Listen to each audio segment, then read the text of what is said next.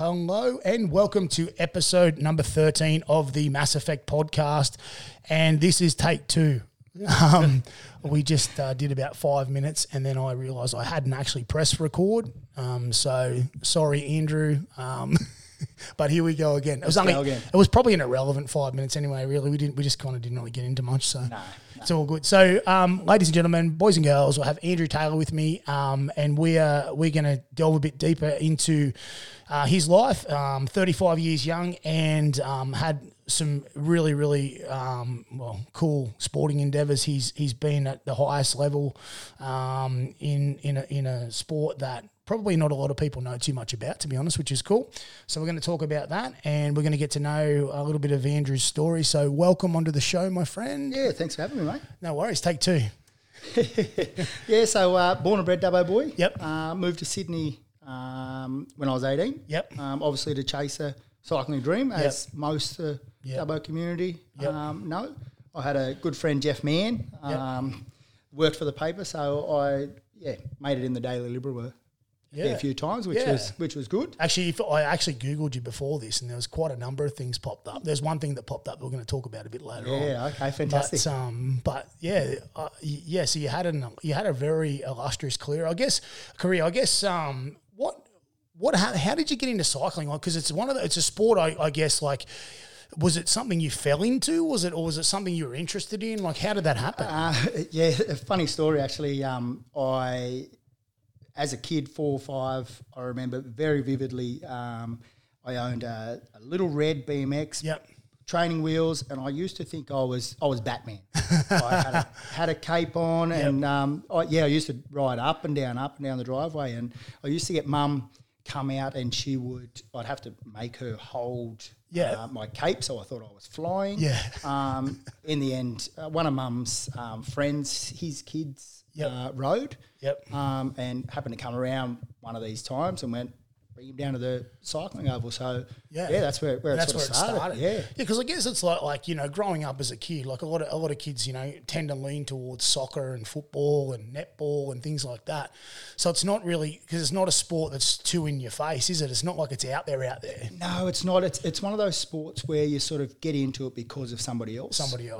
Or your child gets into it, so you get into it, or vice versa. It's that generational type thing. Because we were talking before we jumped on, and we were talking about, the Olympics being the pinnacle of the sport and stuff like that, and how we don't really get to see cycling in those sports regularly. Like, it's not something that's mainstream as much. No, I think with the change in social media and Foxtel and things like that, it's sports like that are getting bigger. But it's not mainstream because all Olympic sports aren't privatised. Yes. They don't have the sponsorship value that an NRL sport does. So it's every 4 years or 5 years now. Miss a year. I look forward to watching the sports like the gymnastics and things like that aren't usually on mainstream TV. The things that you don't get to see, but you are right, because you can literally, Foxtel does have quite a number of different sports on there quite regularly, and even like KO and channels like that have heaps of different stuff on there now. So it is probably a lot better than what it used to be. Yeah, but I think the good thing about the Olympics is you're kind of forced to watch some sports as well, which works well for sports that you don't usually see. It sort of makes communities go, oh, I didn't even know that sport, or I didn't know that person from Australia was that good. That good at that? Or we had somebody who pursued that or whatever. So can kind of build a profile for that particular person as well. So you went into so after you sort of got started, so obviously like you're a velodrome cyclist, so that's kind of like, I guess it's kind of short and sharp, isn't it? Yeah. So as a kid, I rode everything. Out here, we did everything. We did track, we did road. Actually won a Australian road title as an under 15. Yeah. Wow. Right. And then sort of had to make the decision. Once I was all right. Won a heap of Australian medals and Australian titles, and then a time came I played soccer and I was okay at soccer. Now I'm not. I've got 2 left feet and can't kick a ball. I don't know what happened in those few years. But a time came where I had to decide what I was going to do. Was I going to go soccer or cycling? And sounds like you made the right choice, I think. So yeah, to an extent. I think monetary wise, I didn't make the right choice because there's no money in cycling. But you know, the accolades and the experiences and things that I've got from cycling. Yeah. And the things that you wouldn't, you can't regret anything. And I think, like, obviously, you've seen some things. You've been around the world. You've had some amazing experiences. Yeah. So. Yeah. At the end of the day, every decision you make, it's a positive. Yeah. You can't regret because you don't know what's down that next road. No, 100%. You know, I could have chose soccer and never left Dubbo and never been any good, or blew a knee out, or anything. Like, anything can happen, can't it? Yeah. So, but you were blessed with some of the best glutes, hamstrings, and quads in the business. So that was an after effect of cycling. Yeah. Funny story actually. I won Year 10 formal Best Calves Awards. So, did you? You know, they were there. Yeah, an actual fact. Your calves, quads, hamstrings, glutes, everything, mate. It's just it's impressive, and obviously that's why we'll talk about powerlifting as we get into it a bit more. But it's probably a natural progression for you. So, all right. So with your cycling, so when did you kind of discover that? Oh, hang on a minute, I'm actually good at this. Like, I think out here, I was okay. Yep. I grew up in an era where we had a big bunch of great young kids that all got along, all trained with each other, but I definitely wasn't the best. And I think under 13s was the year state titles. We hold the state track titles here every year. I won all 3 titles, and then that sort of went, okay, I'm pretty good at this. I'm all right. And then it just flowed on from there, and then you started Australian titles and started placing and winning, and so it was a step by step from there. Yeah. So just talk us through the events that you competed in. So what were they, and what sort of just so we can get an idea, I guess, of what we can picture in our heads. Yeah. So velodrome cycling, obviously, most velodromes are 45 degree, made out of timber, which are quite slippery and whatnot. They're 250 metres round. And you think of 45 degree angle, and you're trying to ride around there on 19 mil thick tyres. It's sort of it's fairly scary. Like if anybody ever gets a chance to actually stand at the top of a cycling track and look down, you'll see the angle. And take that opportunity to have a look and go. When you say 45, I just automatically think of a 45 degree leg press in the gym. You can kind of think about how that angle is sharp. Yeah, and so we've got to ride around that. Wow. Yeah. So basically, my events were the fast ones: sprint, Kieran, team sprint. Mainly, the Kieran was my pet event. I ended up riding senior world titles 2013. And I was only thinking about this morning. I should have won that event, or I should have actually finished second in that event. That's probably one regret. Cycling's all about millimeters, inches, and milliseconds, and the guy that should have won it actually got disqualified for a silly impediment. I was in the era where they started to outrule shoulder barges and that type of stuff. It's turned into you kind of can't get too close to anybody or crowd anybody anymore. Whereas the old school era where I was, you could bump and barge and all that sort of stuff. So roller derby. Kind of like almost, that. Just can't take your hands off your bars. But that was my event, and I ended up finishing 4th, and probably should have become world champion or minimum silver medal there. But they're my events, the speedy ones. Yeah. So I always I can picture the team events, because usually there's 4 of you in the team events. So the four is the individual pursuit. That's the long one. Sorry, that's the longer one. The team sprint is there's 3, and each bloke does a lap each. So I was the third wheel, so I had to do 3 laps. Oh, okay. And so that's the hardest thing. And I was a bit slower off the mark than a couple of others, but I won a couple of Australian titles, 2013, 2014, in that event with a couple of good mates that I travelled around with, Jamie Green and Mitch Bullen. Mitch Bullen was one of my best men at my wedding.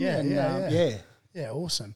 It's it's a obviously, like, you probably discovered that you were built for short, sharp, explosive, explosive impact and stuff like that, and that's obviously why you went from the road to the velodrome, I guess. Yeah. Well, I was obviously better at those events, so they're the events I sort of started to target and come on, chase. let's be honest, who likes endurance stuff anyway? Well.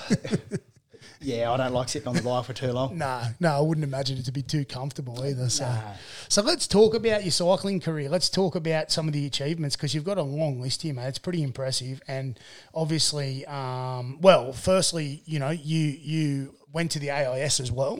Yeah, so sort of starting the career off, I rode Junior Worlds as a 17, 18-year-old. And then...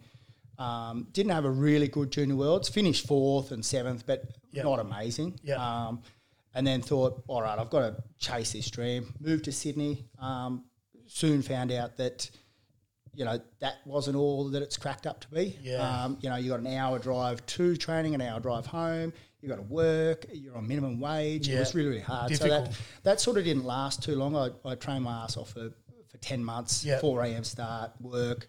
6 p.m. for a couple of hours, get home at 10 p.m. Yeah, do it all over again. Get ready and go again. Yeah, sort of burnt out. So took a couple of years off.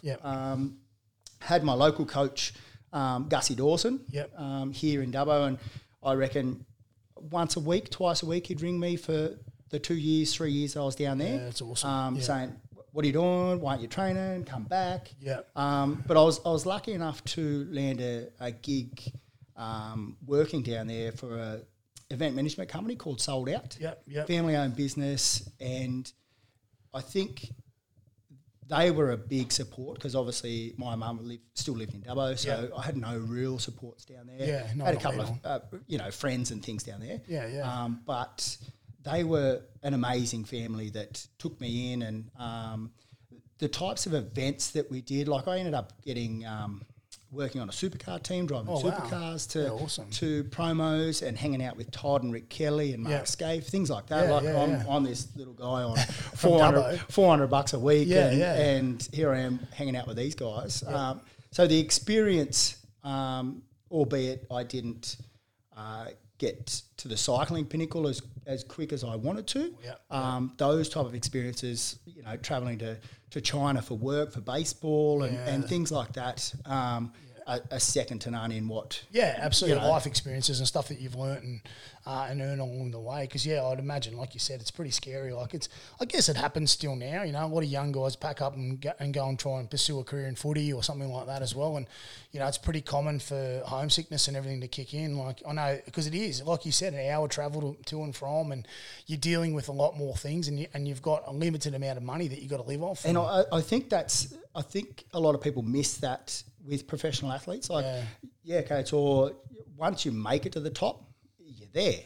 But it's all that hard work to getting there, all those sacrifices, all those, long training sessions and things like that, all alone, that people don't sort of see all that background. Yeah, that's all the hard stuff, isn't it? That's the stuff that because the man on top of the mountain doesn't just land there, does it? No, there's you've got your handful that really see what you put in. Yeah. But the majority, all they see is you winning and the accolades. Congratulations to you.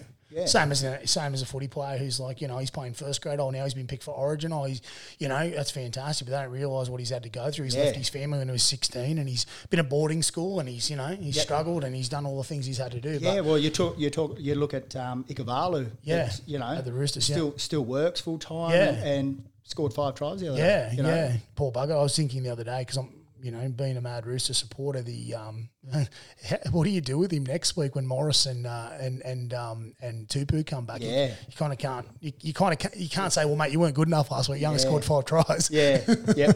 But it's crazy trying to juggle everything and be a professional or be an athlete as such is pretty hard. So Adelaide was where the AIS was, wasn't it? So you came back to Dubbo. Yeah, so from Sydney moved back to Dubbo. Yep. Moved back in 2007. Yep. And then just sort of started training my ass off, really. Yeah.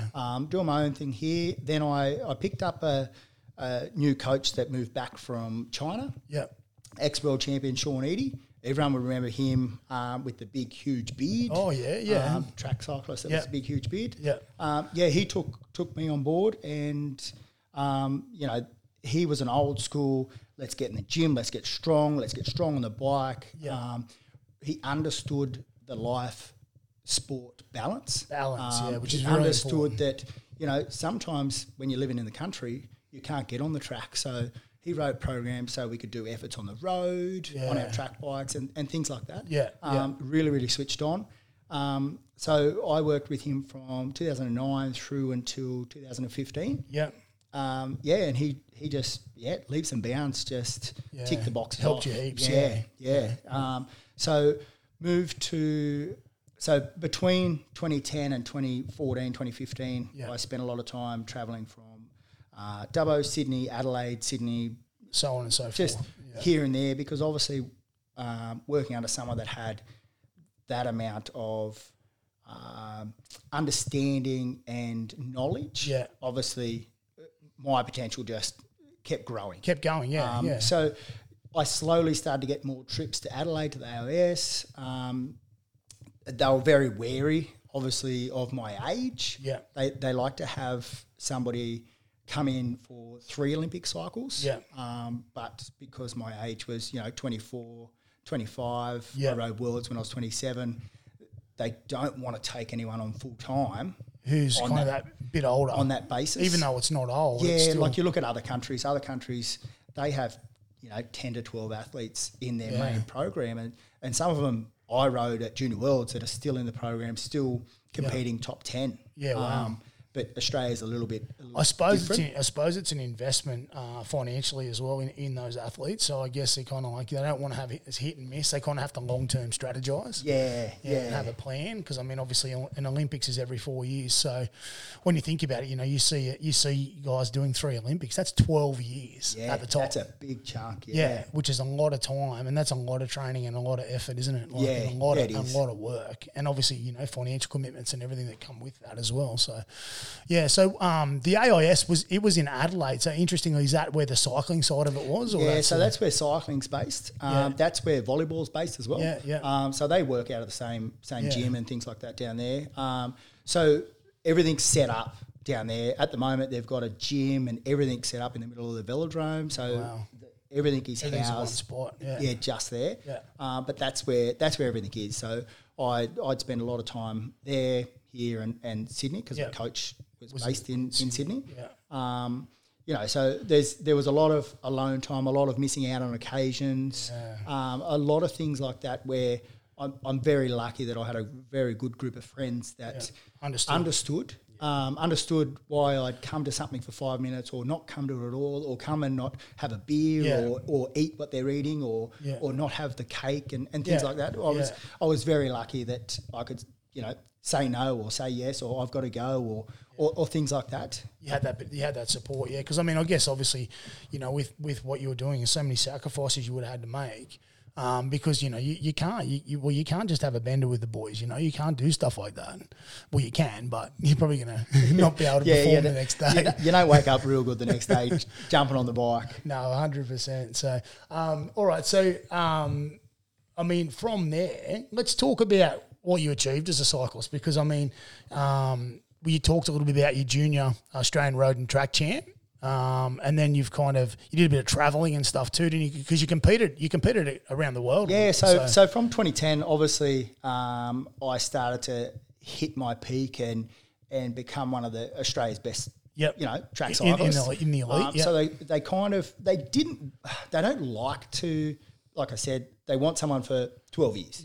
But I was sort of ticking all the boxes that they had to start to give me some races. So I went over to Beijing, went to Scotland, went to Russia, different places like that, racing World Cups. There was one time I went to Beijing for World Cup 2012 and went there 6-7 days before competition, and the airline lost my bike, lost my bags. So I ended up with no clothes, nothing, no bags, nothing. no bike. It's just lucky that instilled since we were kids, pack your helmet, pack your bike shoes, pack a skin suit, pack a fresh set of clothes in your carry-on. So that you could if something happens, wear them for 2 days, wash your clothes that you wore, and you've always got your own helmet, your own bike shoes and your own skin suit.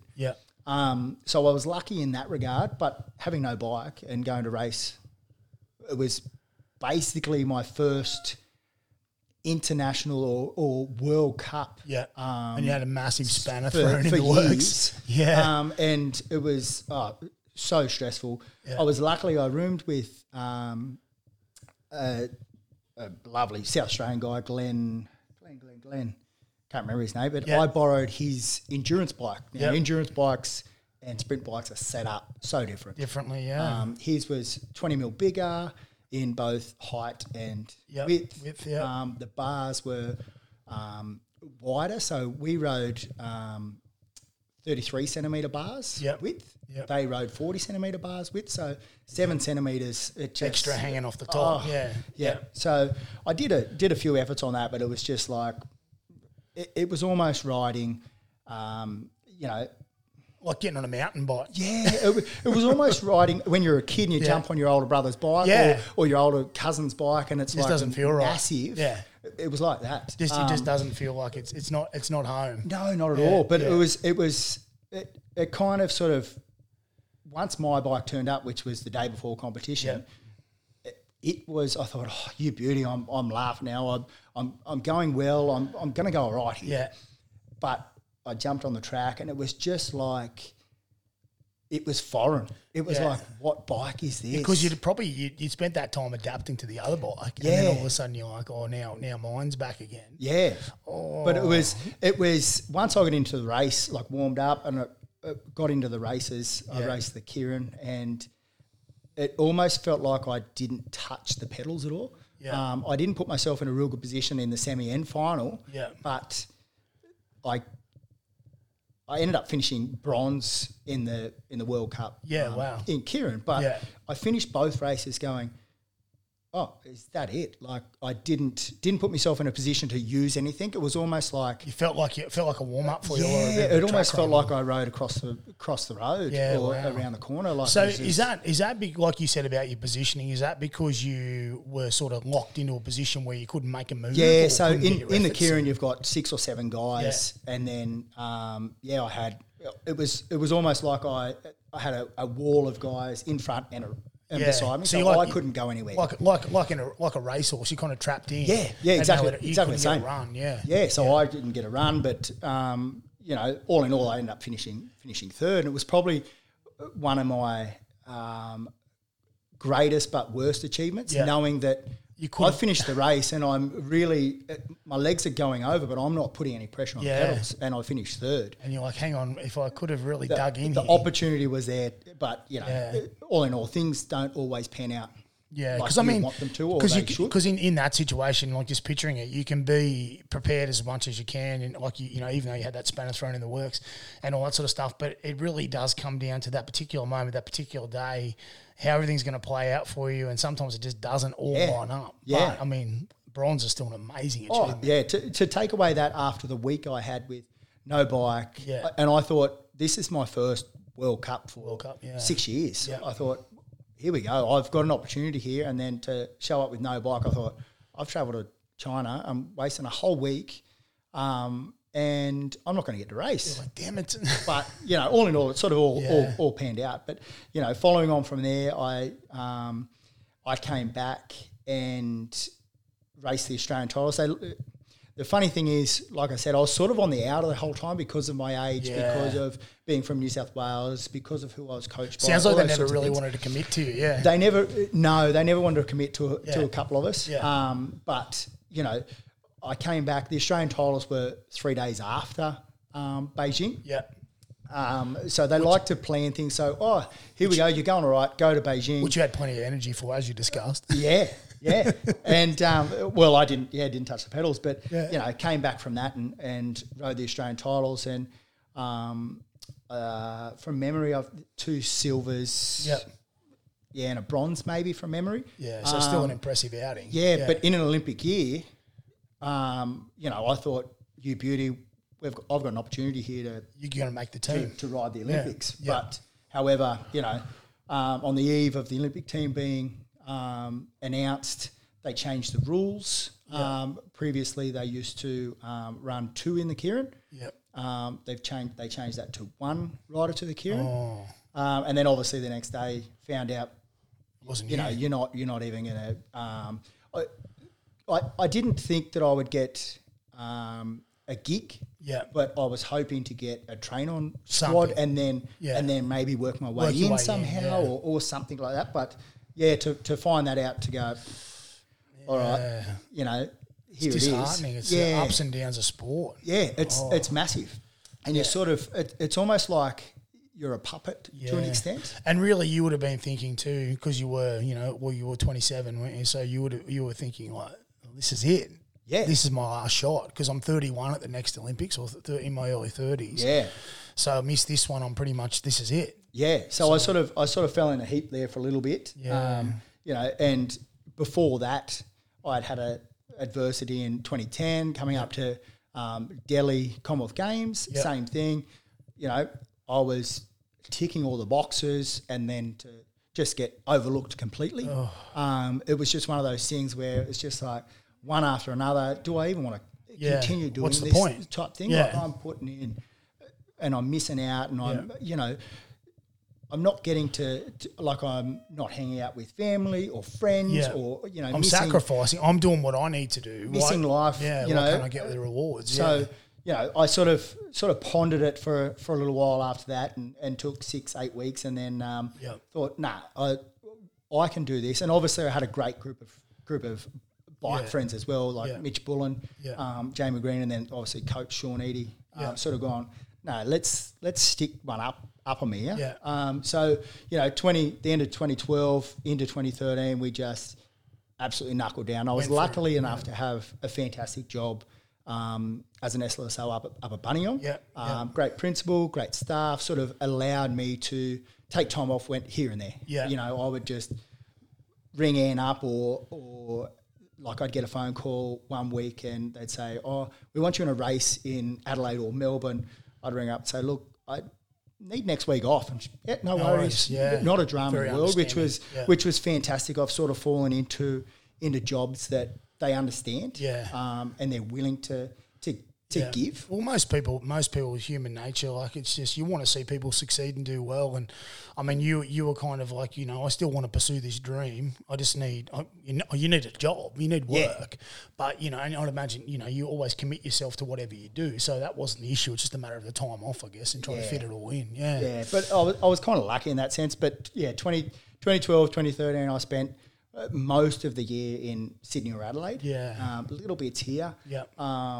But just sort of knuckled down and went, this is it. This is the year that I have to do something. And obviously from that I won 2 Australian titles, the start of 2013. And then that's when they sort of went, oh crap, we're gonna have to race him at Worlds. And that's where I started off.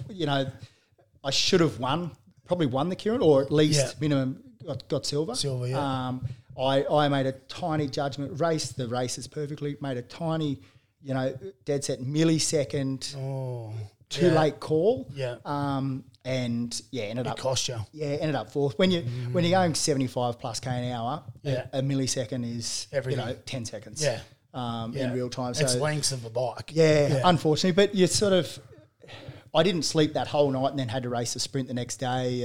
And you sort of look back now and go, oh, wish I had done that. But when you're in that moment, you got to make a decision. You're doing everything you can.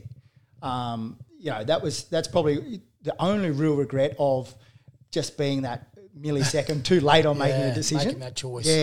Yeah. And I guess like it's just it was meant to be, mate. Obviously that was the way the cookie crumbled for you, unfortunately. That's right. Yeah. And I guess that's the difference between winning and losing, huh? Yeah. Literally. Yeah. Especially in your sport. And that's the thing. There's so many great bike riders that are sitting on their lounges at home. Yeah. You've got bike riders that are from Dubbo that could have or have the potential or had the potential that they could have been superstars. Yeah, world champions. It's just that decision that you make wherever it is. Yeah, yeah, because, I mean, all the ducks have to line up, don't they? Yeah.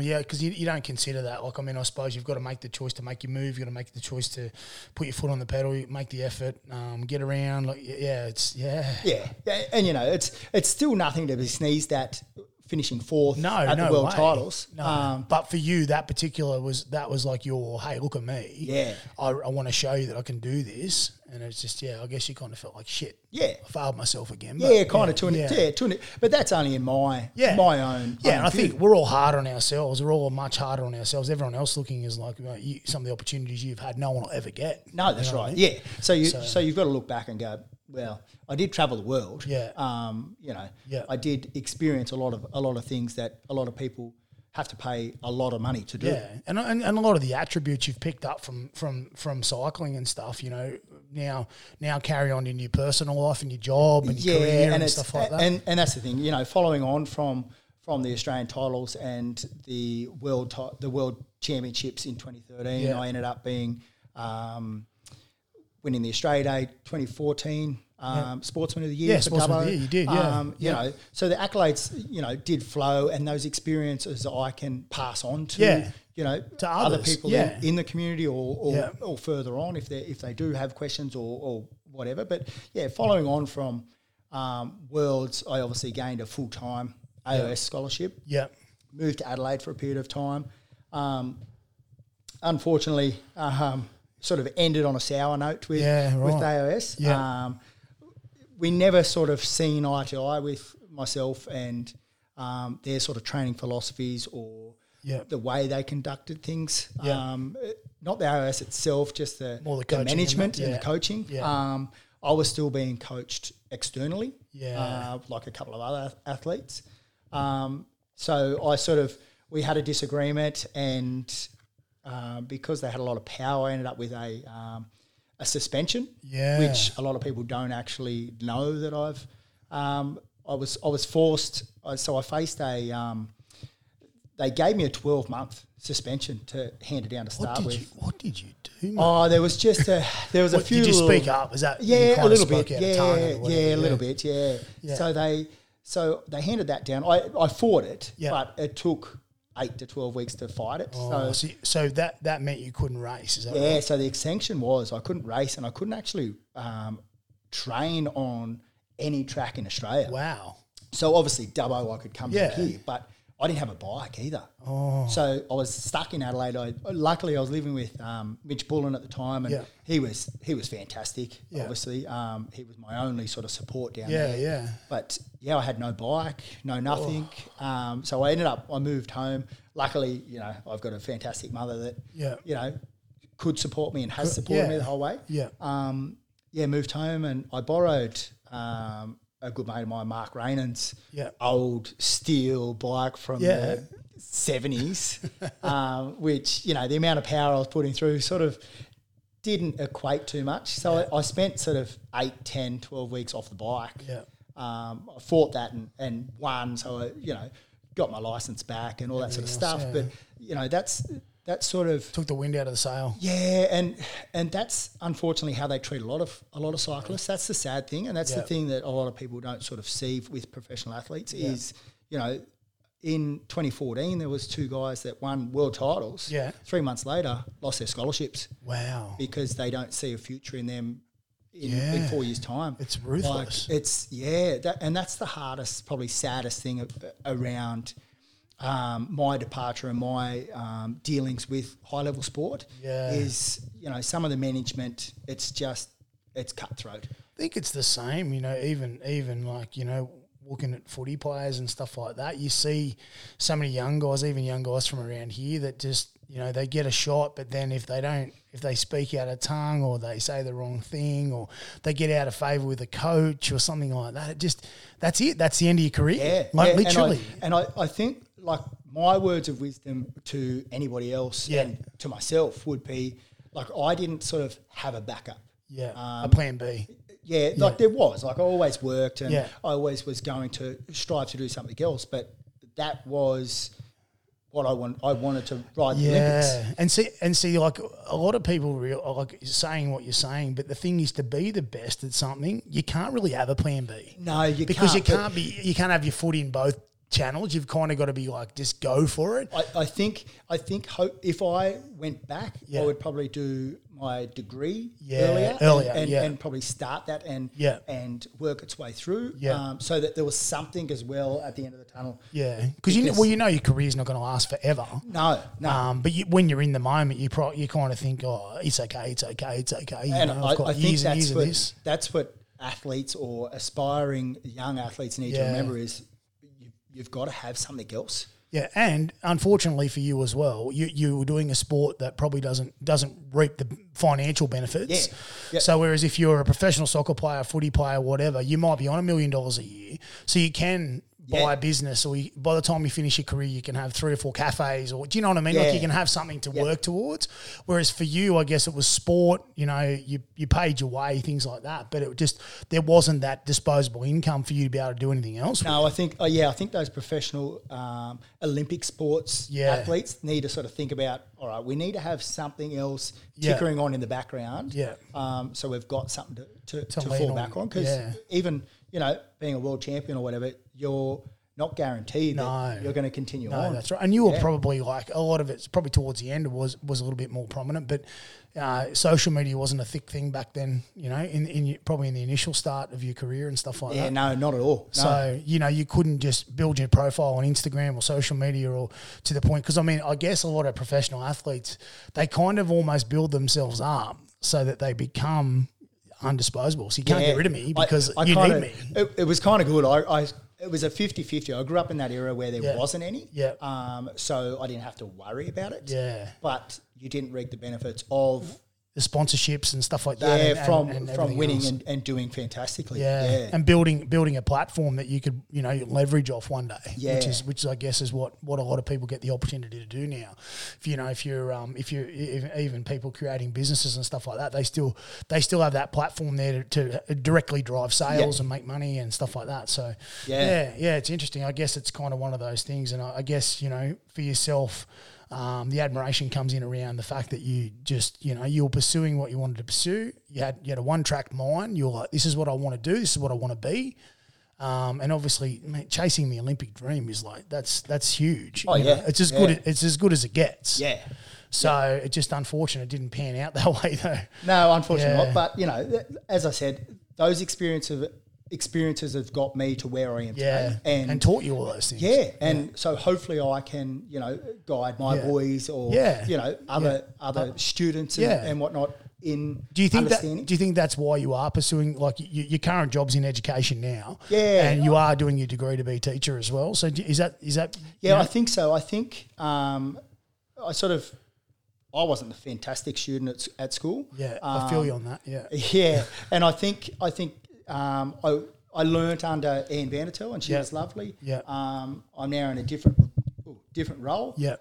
Still in education, but I think I sort of saw what potential are in kids. Yeah. They're kind of not missing, or they don't have that role model, or somebody that's had a heap of experience to go, well, this is what happened to me, and this is why this is the decision I made, and this is what happened. Yeah. To give them to go, all right, I'll go down this road or I'll go down that road. It's still up to them, but at least they've got somebody who can maybe say, look, these are the things that I did.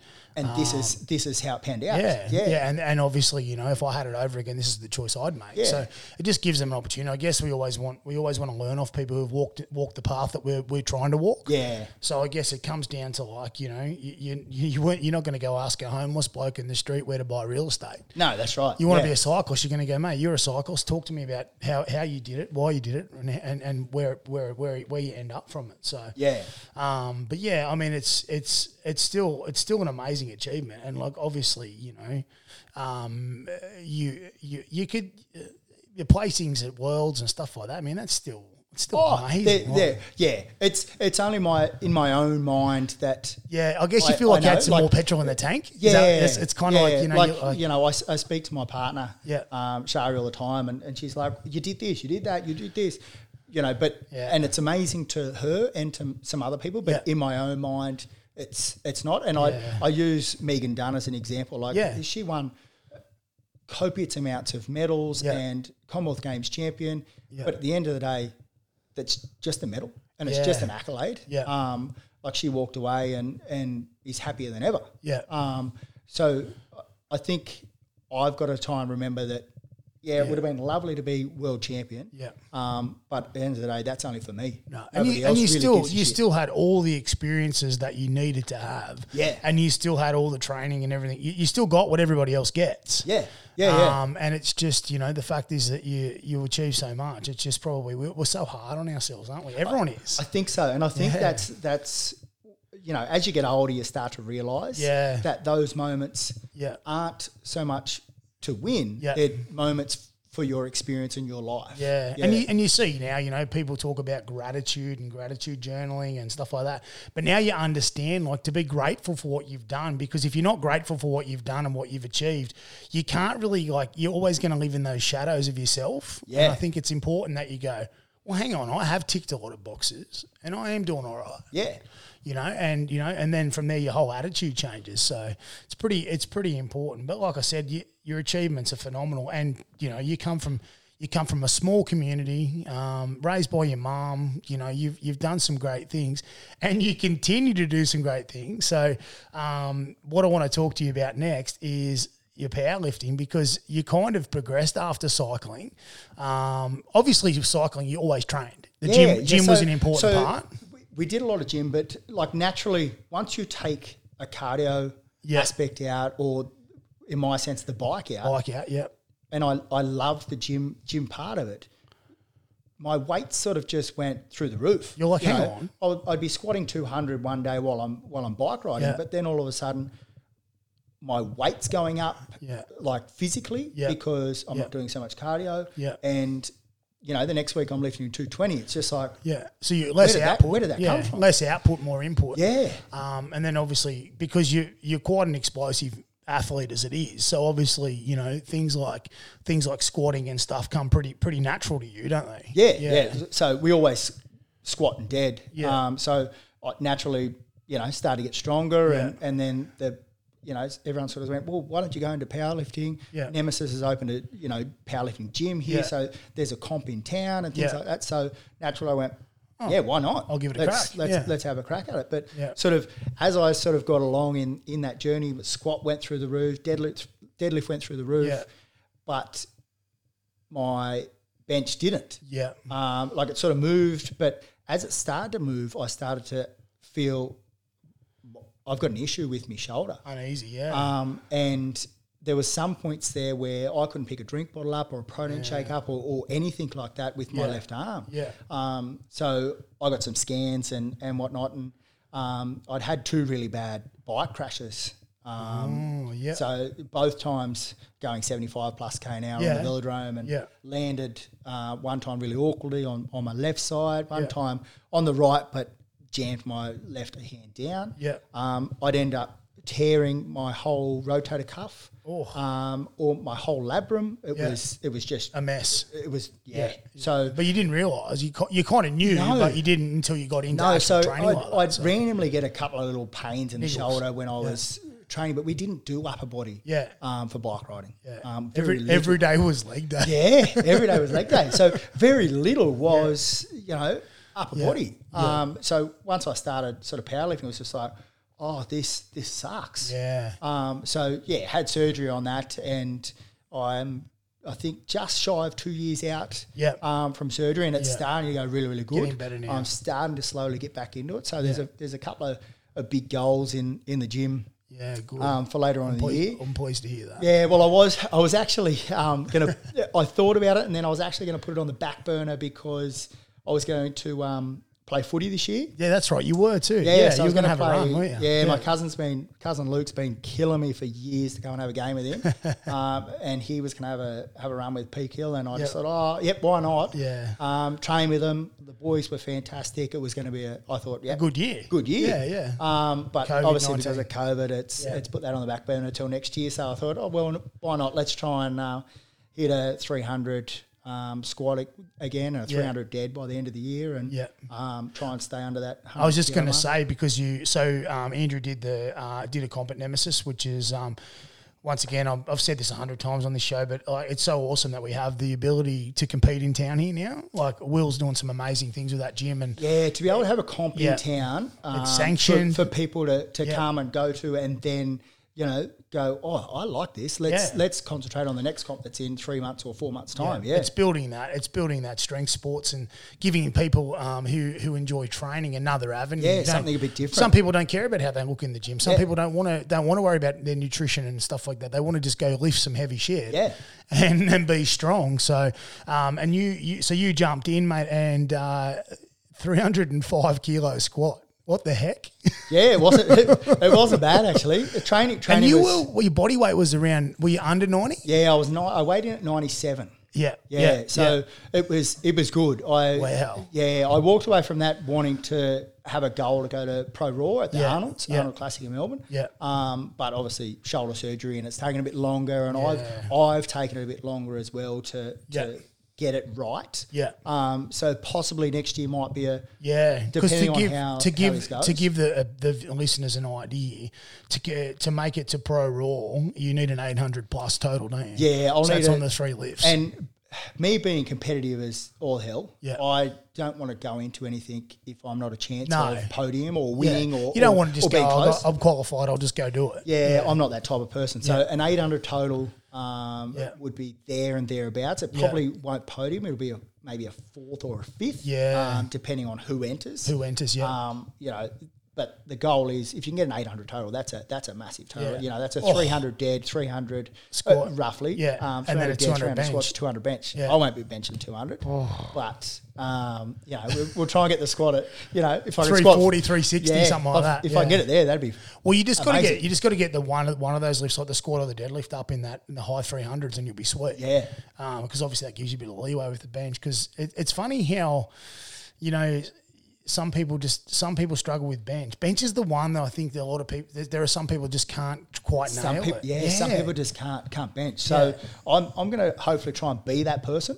And just squat and deadlift a heap. So I just have to go out and just lift a little bit in the bench. You still got to exert yourself, but you don't have to dive in, because I don't know. It must be to do with. I'd say for you as well, years of not training, having to worry about your upper body so much. Yeah, it's probably like it's going to take you time to get that up. And it slowly is. I was lucky with COVID. I had a bench press and a squat rack and stuff at home. So I was forced. I don't have dumbbells or anything like that. So I was forced to do a bit of bench and or more bench. More bench. So bench is actually moving all right, and I think that's the thing. It's that training age. Like, it's taken a long time because I never trained it while I was bike riding. Whereas legs, glutes, natural, they're developed. They're ready to. Whereas everybody else is the opposite. Everyone's like, it's legs. Yeah, got to go to the gym and stuff like that. So most people probably remember, they go to the dub RSL and you'd be in there squatting for 2 straight hours, mate, taking the squat rack, hogging it. I think I lost a lot of supporters and a lot of friends over that.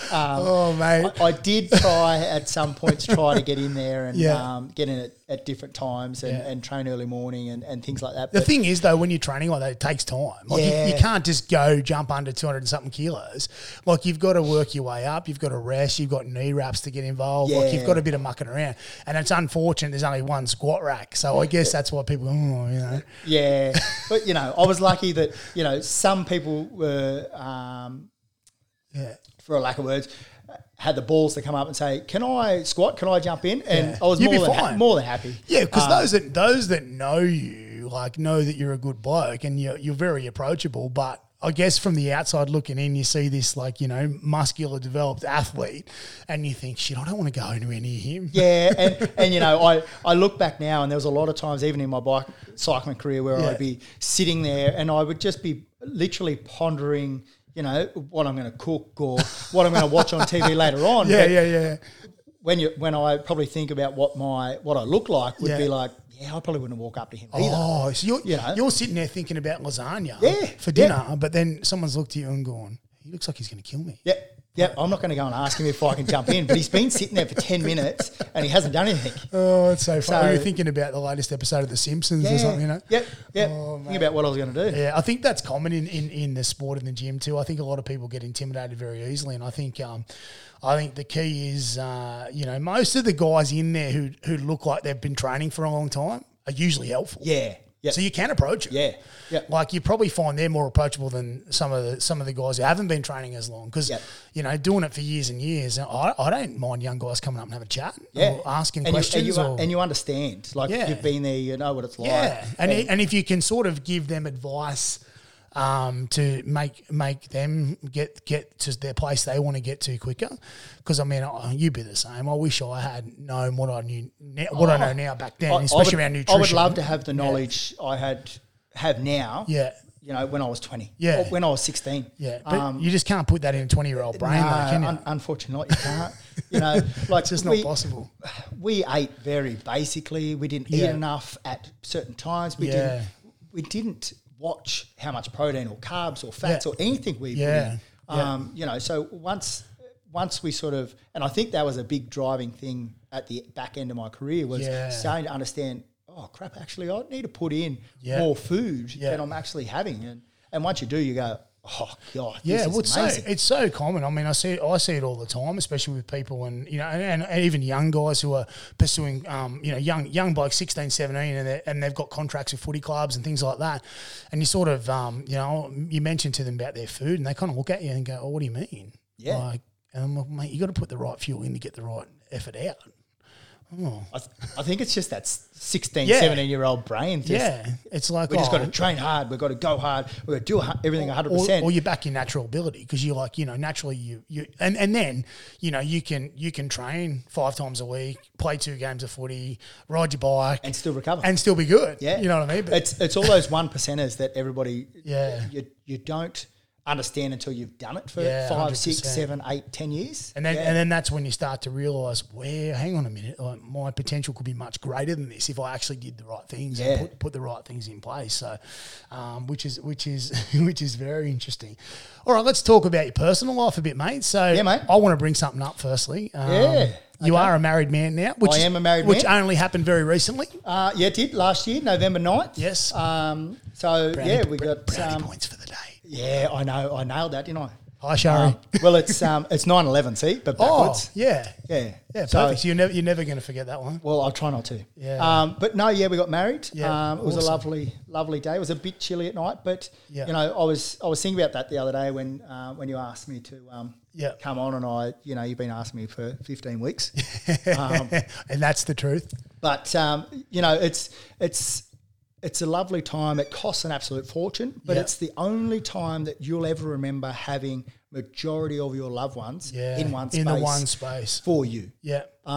So to me, it took 5 minutes. Yeah, it goes in 5. Yeah, that's the sad thing. You'd like your wedding to be able to go over 3 days and have all those people there. You know an Indian wedding does that?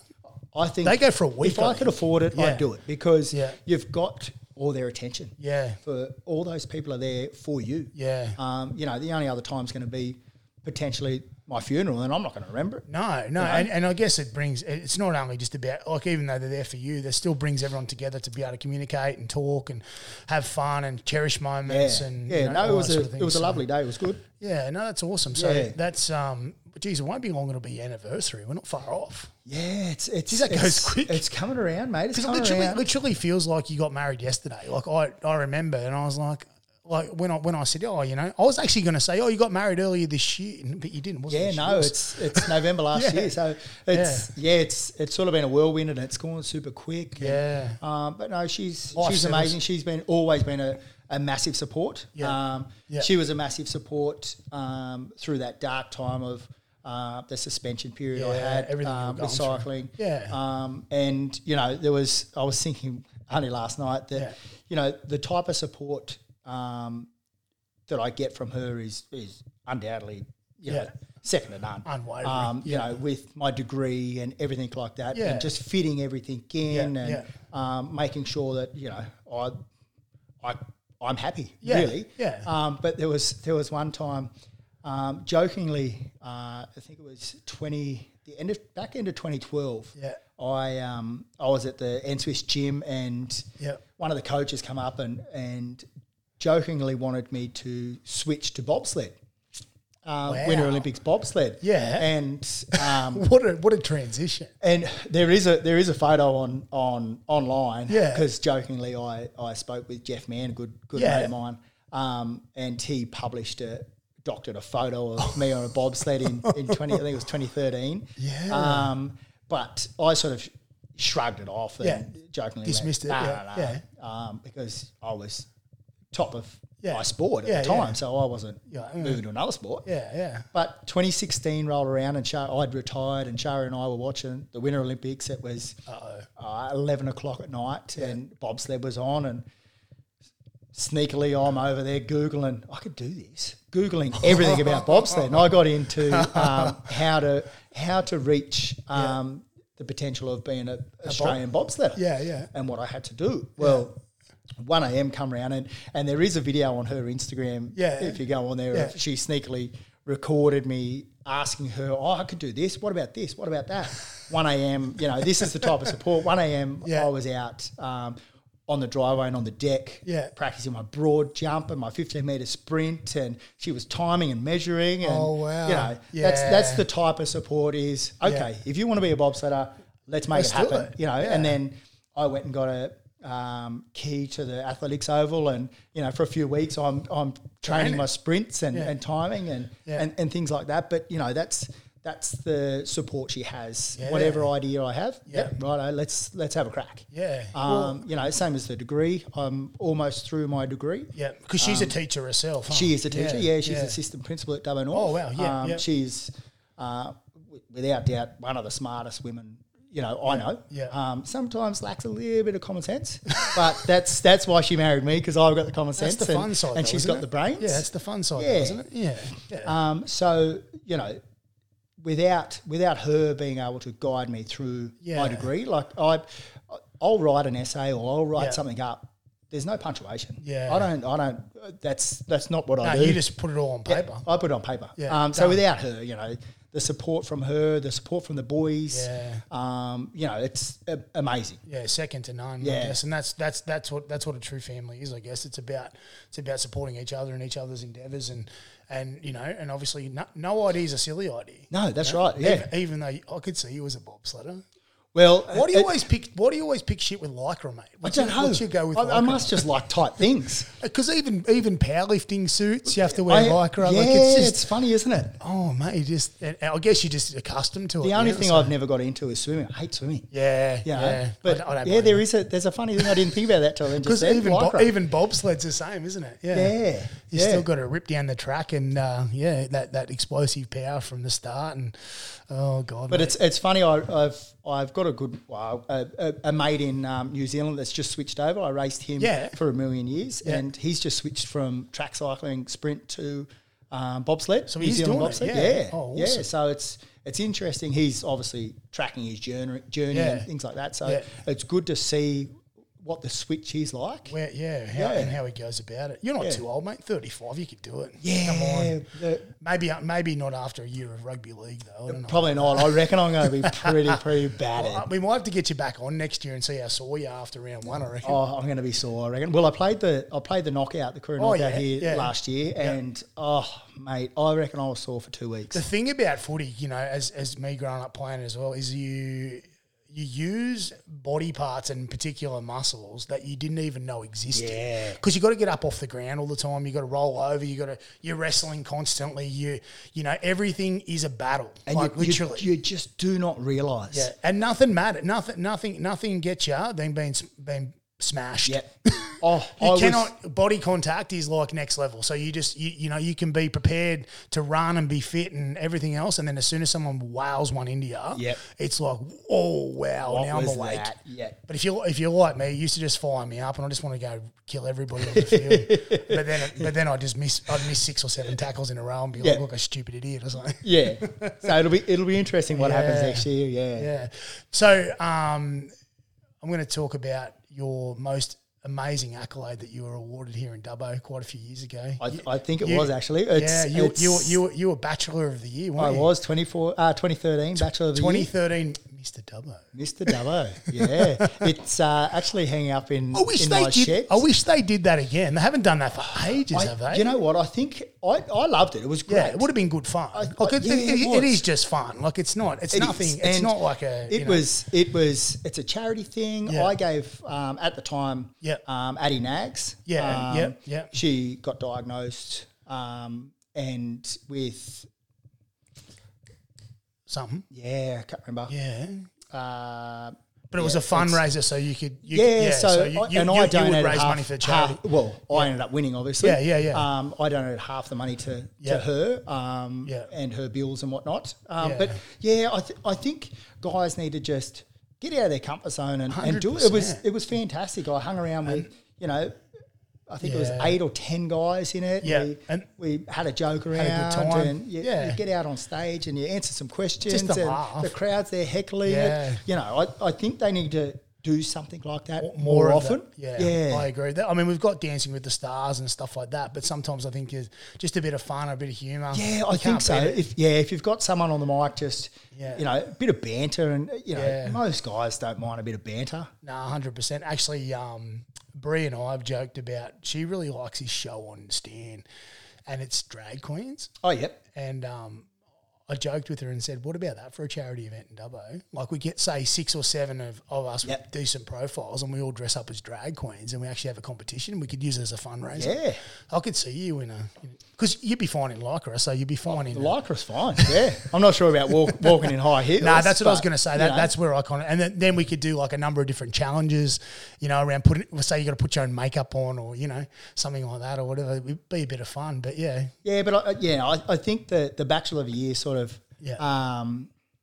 that boosted the old profile a little bit. Yeah, didn't it? Yeah. And then following on from that, I think I was already talking to Shari prior to that. Like we were already friends. Yeah.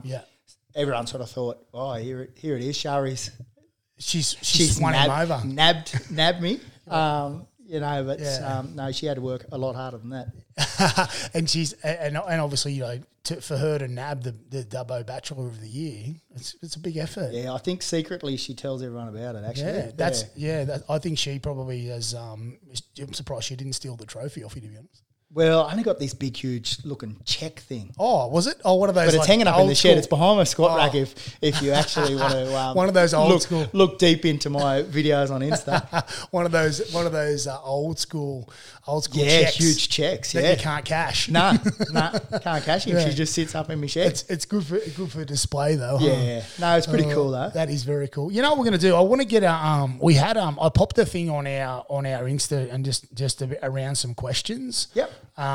So I've got a few questions here for you, which is good. I think it's good to get, like, some people just want to know a little bit more about you and stuff like that. Yeah, ask away. I've got some... And with social media these days, I've got a couple of mates that have, one in particular that's just started bike riding, and he flicks me messages all the time. Oh, what do you think about this? What do you like this bike? How am I going? Things like that. Like, I'm more than happy to Yeah, I mean, obviously you've got a busy schedule, but you always take time for people, so that's the most important thing.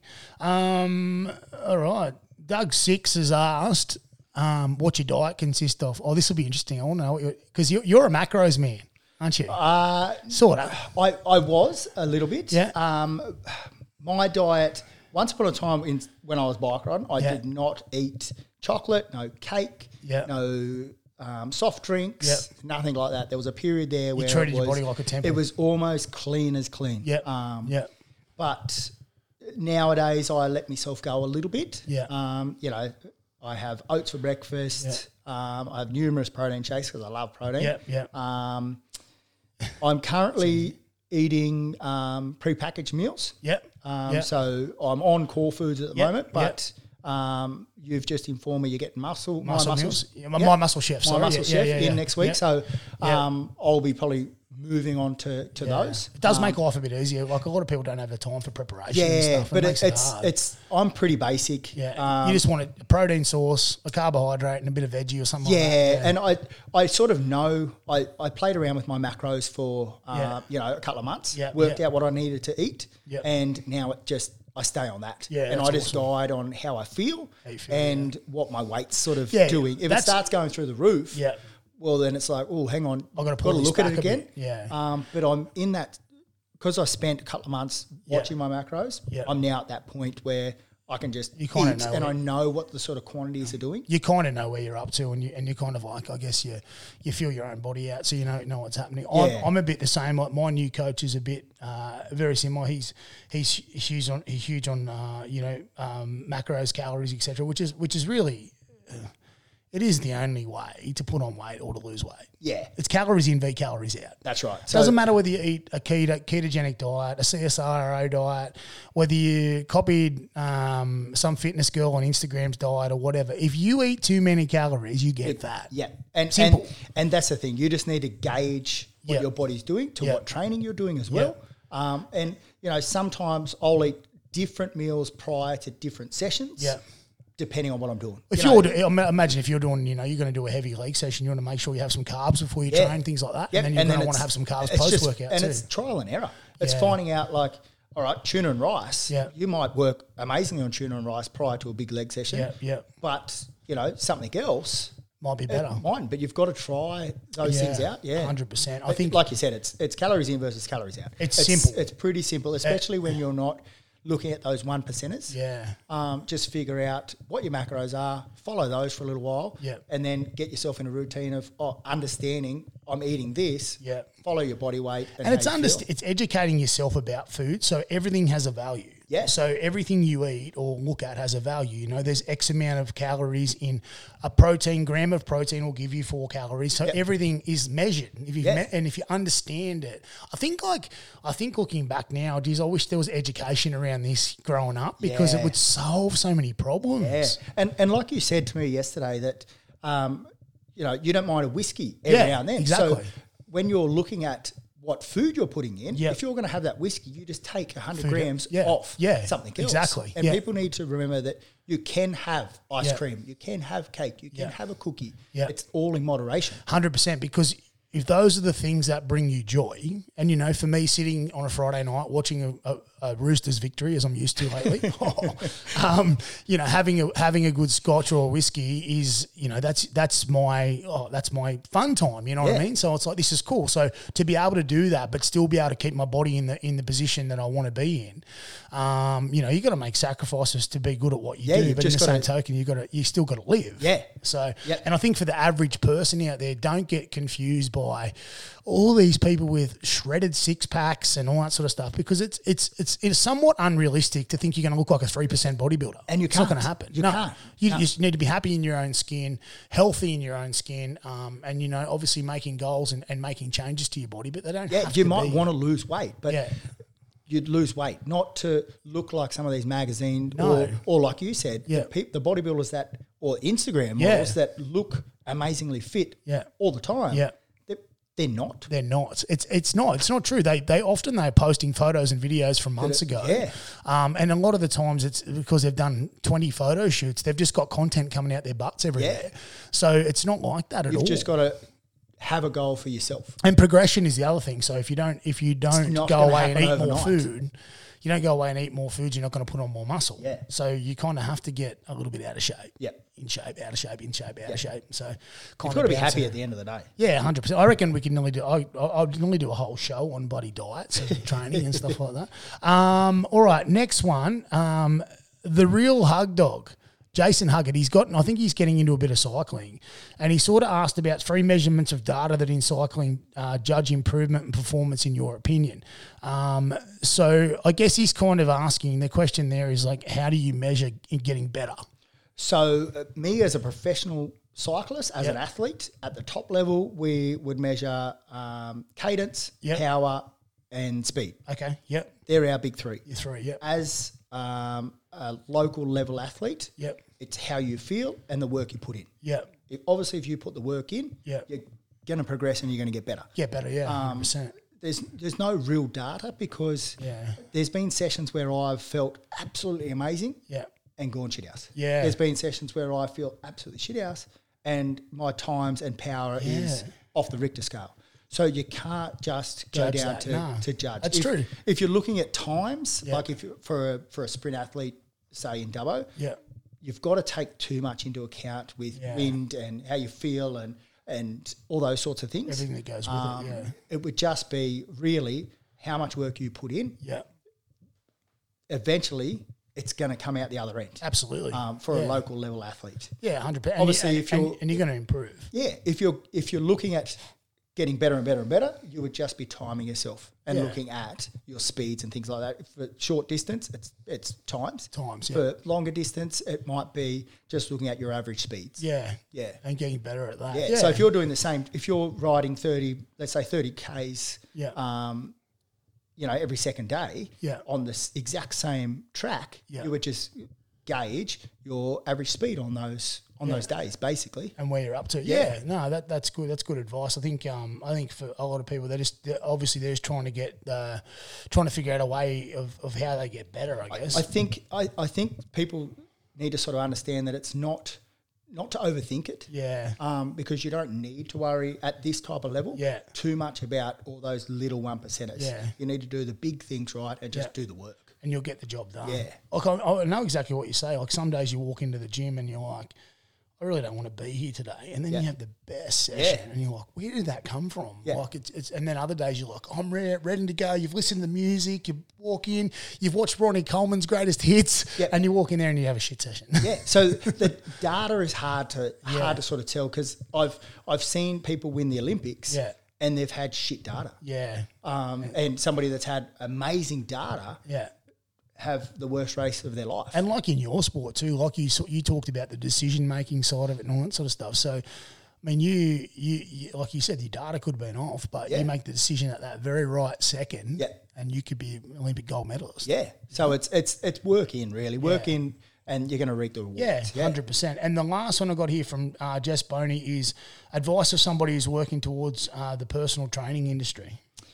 It's very cutthroat. I once upon a time, I have my Cert 3 and Cert 4 in fitness and strength conditioning. Yep. However, it's very cutthroat. It is. And you need to branch out from your Cert 3 and Cert 4 and your strength conditioning. And find your niche. Only learn so much from that. 100%. You really need to have experience in. Yeah. I always say, I can't train a swimmer because I don't know what they feel. Yeah. I can't train, albeit I ran as a kid in primary school. I can't go and train an athlete of my age or whatnot to become a 100-metre sprinter. I can guide them in a couple of ways in the gym, but I can't make them fast there. As a bike rider, I'll make you fast. Yeah. Because I've got that experience. You've got the experience, As a bodybuilder, I can only guide you so far. So you've got to, like you said, find that niche, but have an understanding of what everyone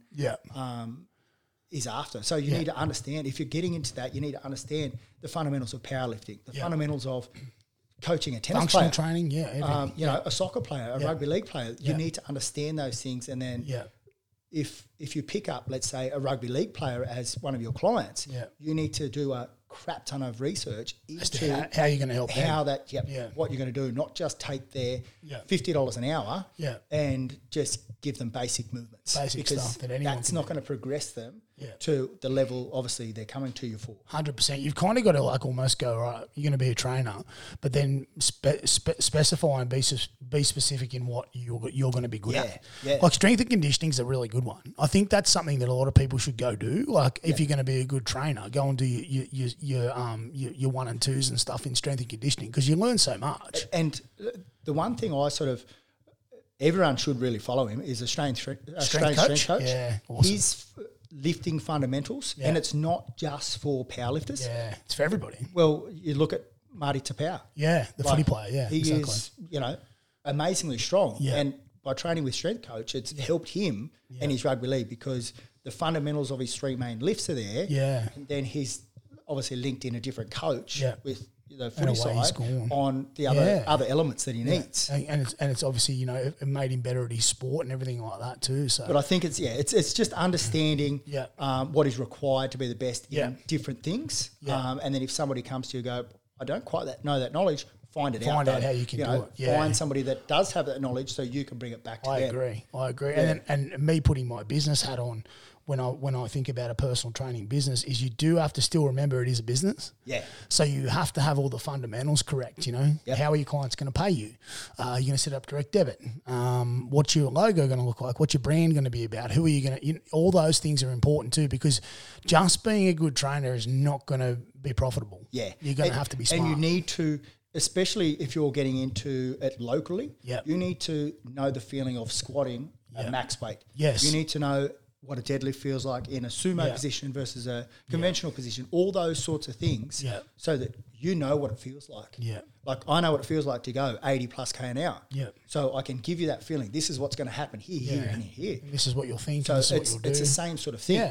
Yeah, I agree. Yeah, 100%. No, that's really good advice. I think that, you know, the world definitely needs some more trainers and some better trainers. So by all means pursue that career, but just make sure that you do the right thing. Just knowledgeable. Yeah. And know when you don't know the knowledge, or be honest about, actually, I don't know.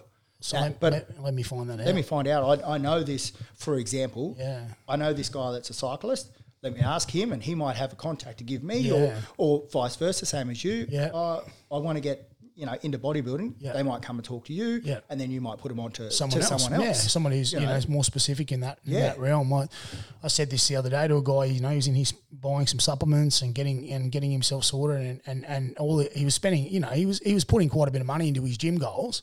And I said, have you considered getting yourself a good coach? And he looked at me and he said, what do I need a coach for? And I said, well, mate, you're just spending hundreds of dollars on gym memberships and supplements and clothing. And I said, $50 a week will get you a coach to actually get you with a good training plan and some food. Oh, that kind of makes sense. Well, it does, because you've kind of got everything else. Why wouldn't you want to have the main nuts and bolts? Well, and that's just, it's like anything. You go to school to learn something. So when you get out, you need to then go to somebody else to learn that little part, and then you can branch off on it. Yeah, absolutely. Like it's understanding macros. Like you might start off with a meal plan, and then they guide you down onto macros, and then you're setting yourself up. So in the short term, it's going to cost you, but you're feeding your own knowledge. So true. Because you can be good at 10 things, or you could be great at 2. Yeah. Do you know what I mean? Like, want to be good or do you want to be great? Yeah. So it's like, well, this is the area I'm going to go and this is what I'm going to specify in. So this is what I'm going to do. And so on and so forth. So that's it, mate. That's a wrap for today. Thanks, mate. What a show. Yeah. What the hell? That was a good, mate. We've been going for an hour and a bit. Heck, can you believe that? That's good. Yeah. Yeah, we've gone for quite some time, which is amazing. So I thank you very much for coming on. It did take me 15 weeks, even though it's episode 13, to get you on here. Yeah, there's a lot in the story that we sort of didn't talk about, and there's a lot of ins and outs that you know, we might just delve into one part later on again in the podcast and things like that. But definitely, like I said, I've been pretty blessed with the jobs and the friendships and that I've had that have the understanding and guidance and push through, and you know. And I think it's great that you're still here in Dubbo and you're still, you know, giving back to this community as well. Yeah, and like I said, like my Instagram's open. I don't know everything. Yeah, I might know somebody that knows something, or you know, it might be a generalised question or anything like that. Like I'm not very, I'm very sporadic on my posts on Instagram, but I'm always available if it is a cycling question, or it could be a life question, it could be anything. Anything that somebody wants to know, it could be somebody who's pursuing something or anything at all. I mean, I know you're very open and you chat to everybody, so there's no issues there. What's your Instagram? It's panda.strength, isn't it? Panda.strength, yeah. The Panda Bear. Yeah. It used to be just my name, and then I just thought, I'm getting pretty strong. Yeah. Changed it to Panda, and I just wanted Panda because that was a nickname my nephew gave me a while ago, and couldn't just have the Panda because obviously, you know, there's 4 billion of them, and I didn't want Panda 175555999. So you went with Panda Strength. So we just added strength in there. Perfect. You know, bit of strength. Yeah, exactly. Well, it just goes hand in hand, really. So. Yeah. No, absolutely. Well, thanks, Andrew. We Mate, really been a pleasure. appreciate having you on, mate. And thanks, guys, for listening. And you, like I said, panda.strength is Andrew's Instagram, so you can reach out to him on there. Or if you want to, alternatively, you can get us on the Mass Effect podcast, which is our Instagram handle as well. Thank you, guys. And that is episode 13, and we appreciate your listening.